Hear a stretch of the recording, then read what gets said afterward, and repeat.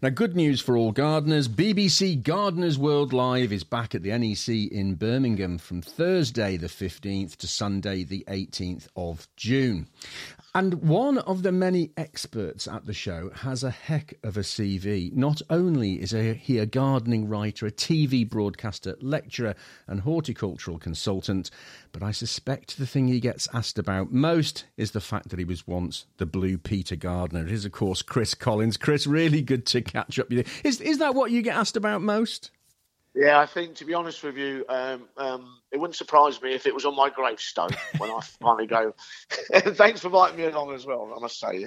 Yeah. Now, lots of people who go to the shows, and obviously the ones who watched Blue Peter will know of you. So we can put that one to bed. That's good. Let's move on. The show is coming up. It's a huge show, and I know it's one that you love. Yes, I really do. I mean, it's such relaxed, sort of steady. Everyone comes along, does what they, there's so much to do.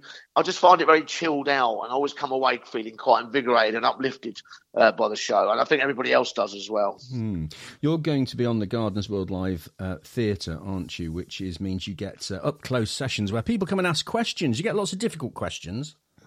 Well, you can do, because obviously people ask about their own gardens, and if you've not seen that garden, there might be stuff in there that obviously you can't interpret. But on the whole, people look for advice. They look for, they might planting ideas. They might have a problem with a plant. But on the whole, it's fairly gentle. Yeah, you might get the odd stickler, but I think, on the whole, I think there's a lot of camaraderie to it, I suppose, is what I'm saying. What's keeping you busy in the garden at the moment, Chris?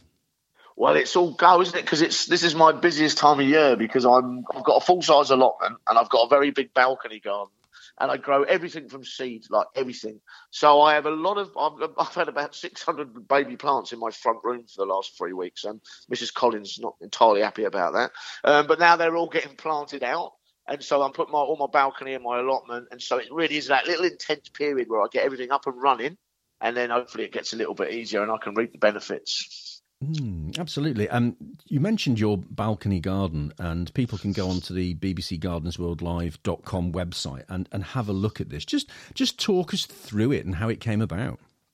Well, it's interesting because I worked out in Tokyo for quite a long time, and there are no gardens there. Everybody lives in flats, apartments, and balconies, and you'll have a block of residences, and outside there'll just be a little tiny garden with a little acer tree and a little rock and a little bit of water, and you kind of that clinging on to nature, if you like, that need for nature. So obviously, like most Londoners, half of Londoners now, and I think this is true for quite a lot of urban areas, don't have gardens because we live in blocks. There's a lot of us now. So you look at this smaller space and you think, well, what can I do with that? Well, actually, you can do lots. You can do plenty. And it's all about thinking of it as a cube rather than a flat space. And then what I like to do is I like to seasonal plant it. So I potage it. I like lots of fresh food on it. Then I like lots of flower run through it as well, and herbs. So it's a very varied mixed site. Gets a lot of wildlife and bees and birds on it as well. So there's no limit to the size you can garden at. You can have a 10 acre or you could have a square metre and you can still garden. Absolutely. Now, you mentioned growing food as well as plants, and grow your own is something that is very close to your heart. Yeah, I love it. I love that allotment. It's just, it's so challenging because the weather affects everything more intensely because you're growing seasonally, but the taste of organic food when it comes out the ground, you do turn into a little bit of an organic snob, I'm afraid, because you go, oh, then you go to the supermarket and go, well, that's rubbish. But you really do get into that organic food. And again, I'll talk about scale. I have a full-size allotment, but I also have a little salad bar on the balcony where I grow micro crops, and they're constantly grazed, and I can then bring them into my kitchen, which is a money saver if nothing else, and quite easy to do. But I just love that. I love the taste of fresh food. I particularly like heritage varieties, which Garden Organic are very involved in. Yeah, I grow for taste, to be honest with you. The organic bit, Chris, often, is the sort of thing that the chattering classes talk about over dinner parties as to whether or not it's a different or better taste, or is it about a mindset of growing organic? Well, I would argue organic food tastes a little bit better, and I think the reason is a simple one. I think I know this sounds a bit strange, but I can kind of taste the earth in it. It really kind of feels that way. But I might be bigoted. I don't know about this. I might be a little bit biased. That's the word I mean. I might be a bit biased about this. because obviously that's what I do. But I think that more and more people are becoming organic, and I think more and more people realise it's not just about the food; it's also about nature, the biodiversity we live around, about the, caring for the rest of the planet. I think being organic is an aspiration. Because obviously, where's the cut-off point? Do we not drive a car? Do we, et cetera, et cetera? So I always think of it as an aspiration, but I love to grow stuff as naturally as possible. And I like to also make sure I don't just grow the food. I like to I grow hardy annuals as pollinated corridors along the allotments. It's very colourful and edible. So it's about embracing nature as well as having a good diet, I think. A lot of people sort of view the organic piece as about not using sort of chemicals and things like this in their crops. Which is good. I read a great one the other day about keeping aphids away by using banana skins, which struck me as being a good one. And a lot of chat at the moment, Chris, about the fact that we have to think about rewilding. Apparently, weeds are no longer weeds. But the other thing I saw was that we should embrace slugs and snails. Where do you sit on that one? Well, if I let the weeds grow on my allotment and embrace the slugs and snails, I'll be lucky to get a potato, to be honest with you. And I have to be very honest about that because the allotment was not used for 7 years when I got it. So there's obviously a presence of wild plants that still want to be there. So it really does depend on the situation. I think if you can, for slugs and snails, it's usually a combination of things. You can get the bird life in, if you can get frogs in.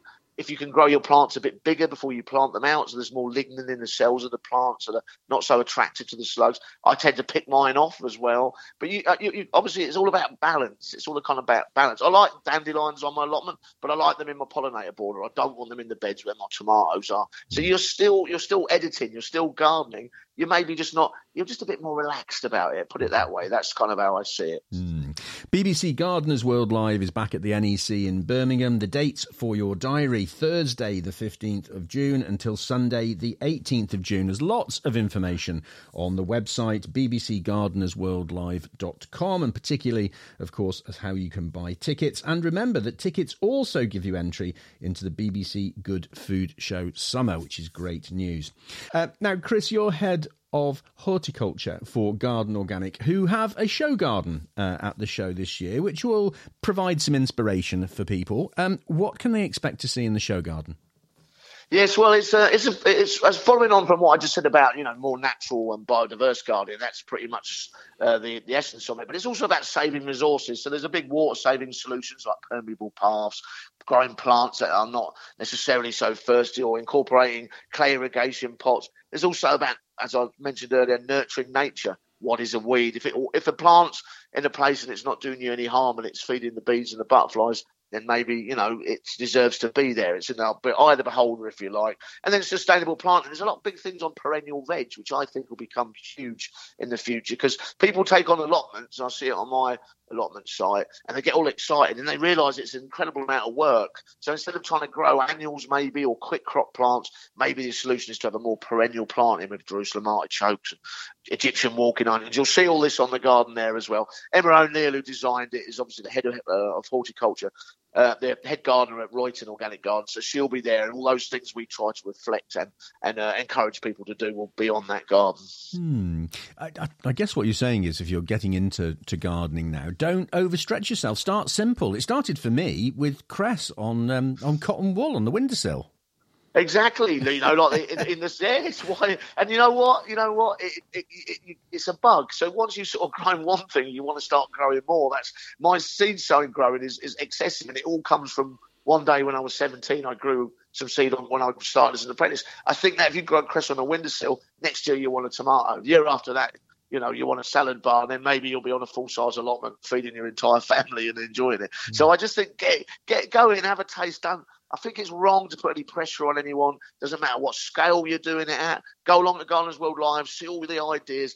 Just enjoy it. That's the whole idea.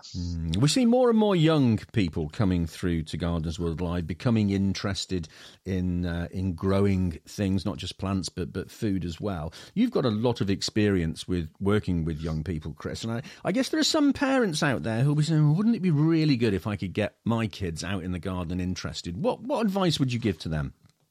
Well, yeah, again, don't overstretch yourself. Get a little bit of ground, see what ideas they want. I mean, a lot of the stuff I do with kids over the years it's been a two-way street, to be honest with you. But little projects they can visibly see happen quite quickly. Like we do things like pizza wheels, and traditionally you would call that a herb wheel, but instead of herbs I do basil and I do tomatoes, and then you grow it for a pizza topping. So younger people, kids get that, you know what I mean? They kind of get that. A little bit older people who are just coming into it, maybe in your 20s and you're busy, you're a student, use it as a money-saving technique. So the indoor allotment with pallets and pea shoots and rocket and pumpkin salad. You can just grow that on a windowsill. So there's kind of lots of ways. I think, as we just discussed then, it's great to just try a little simple project, get the taste for it and see where it leads you. You mentioned an interesting word there, which was about recycling, and there's a lot of recycling and upcycling going on. Everybody's sort of watching the pennies nowadays, aren't they, and wanting to get the most out of their gardens. And that's a good way of, if you're thinking about designing a garden, a good way of looking at it is to use stuff, reuse stuff, isn't it? Yeah, it certainly is. I on the allotment site where I am, it's all old Cypriot guys who came over in the 50s, and nothing on there, as far as I can see, has been bought. It's all been fished out of skips, and so it's kind of not new. Sometimes all these ideas are put out there, we've just discovered it, but the idea of using resources and being organic, even Lawrence Hills, who set up the organic garden charity, did that in 50, 60 years ago. So it's not new, and I think maybe we're realising those ideas. We're a little bit of foresight, and I think my way of looking at it, all my allotment is I managed to get out here and there, all the raised beds, everything, unpaid for anything. I want all my money for my seeds. That's where I want. That's where I want the resources to go. Yeah. Now, Chris, one of the other great advantages of coming to BBC Gardeners World Live are the trade stands that are there, and there are plenty of things. The floral marquee is just an assault on the senses, isn't it? But there's lots of opportunity, not just to get good advice, but to buy as well. Will you be on the buying trail?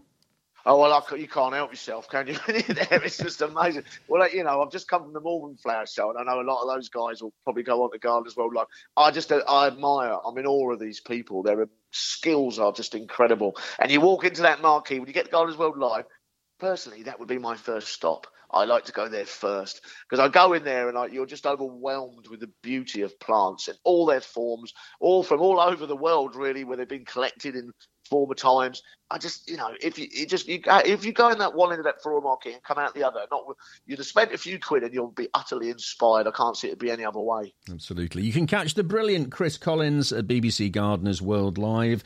The show runs from Thursday the 15th to Sunday the 18th of June. The website will tell you who is there and when and everything that's going on, and of course how to buy tickets. That's bbcgardenersworldlive.com. And don't forget, the tickets also get you into BBC Good Food Show Summit. Are you a foodie as well? Will you be strolling around the stalls there? I will do. You can overindulge in there, I'll tell you, because it really can. Yeah, I do love freshly cooked food, particularly. I will certainly be having a little wander around in there. And they've got great talks as well. They have some big names come in.